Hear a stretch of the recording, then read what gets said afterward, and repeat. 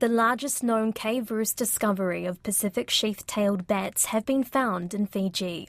Thousands of endangered bats were found on the remote Vanuatu Island by a team from Conservation International in Fiji, in partnership with the Australian Museum and the University of Adelaide.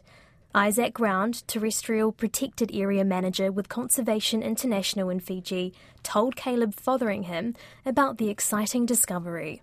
During those biodiversity survey, we found probably one of the largest Pacific sheath-tailed bat. It's an endangered species of bat that's found throughout Fiji, Samoa, and Tonga, and the Northern Pacific. For Fiji, and Samoa and Tonga, we have these subspecies of bat that's only found on these islands. So, it's one of the largest, roost of Pacific sheath-tailed bat ever found.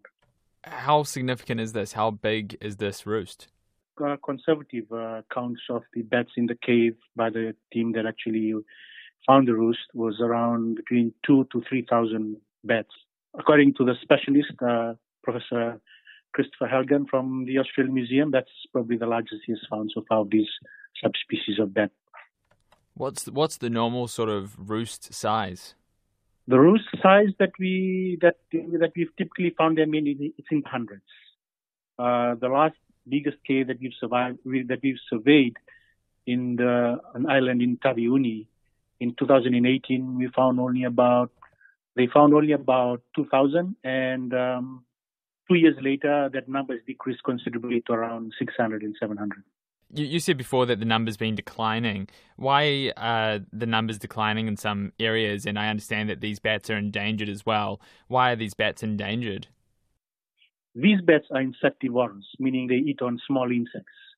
And so a lot of these areas where they were once found in large numbers, there were once areas, large areas of forest, and those forests no longer there. So deforestation is one of the main causes of their decline. There's also a lot of invasive species like, cats venturing into these caves. Third, they also have 1 or 2 pups, youngs in a year. So their recruitment is very, very slow. So, and in addition to that, and some of these caves, people go in to harvest bat guano for the fertilizer. So, all of those, contribute to their, current decrease in population. And this big group of bats that were found, is any conservation measures going to be taken to ensure that they stay? Are they going to be studied? Yes. So this is the find is an initial find. So we really need to do more detailed studies on, is this a temporary kind of, cave where they usually come, or is it their nursing cave? So we need to find out if they are, we did find some, babies. So we need to find out, are they reproducing on a regular basis on those caves, or it's just, a temporary kind of cave.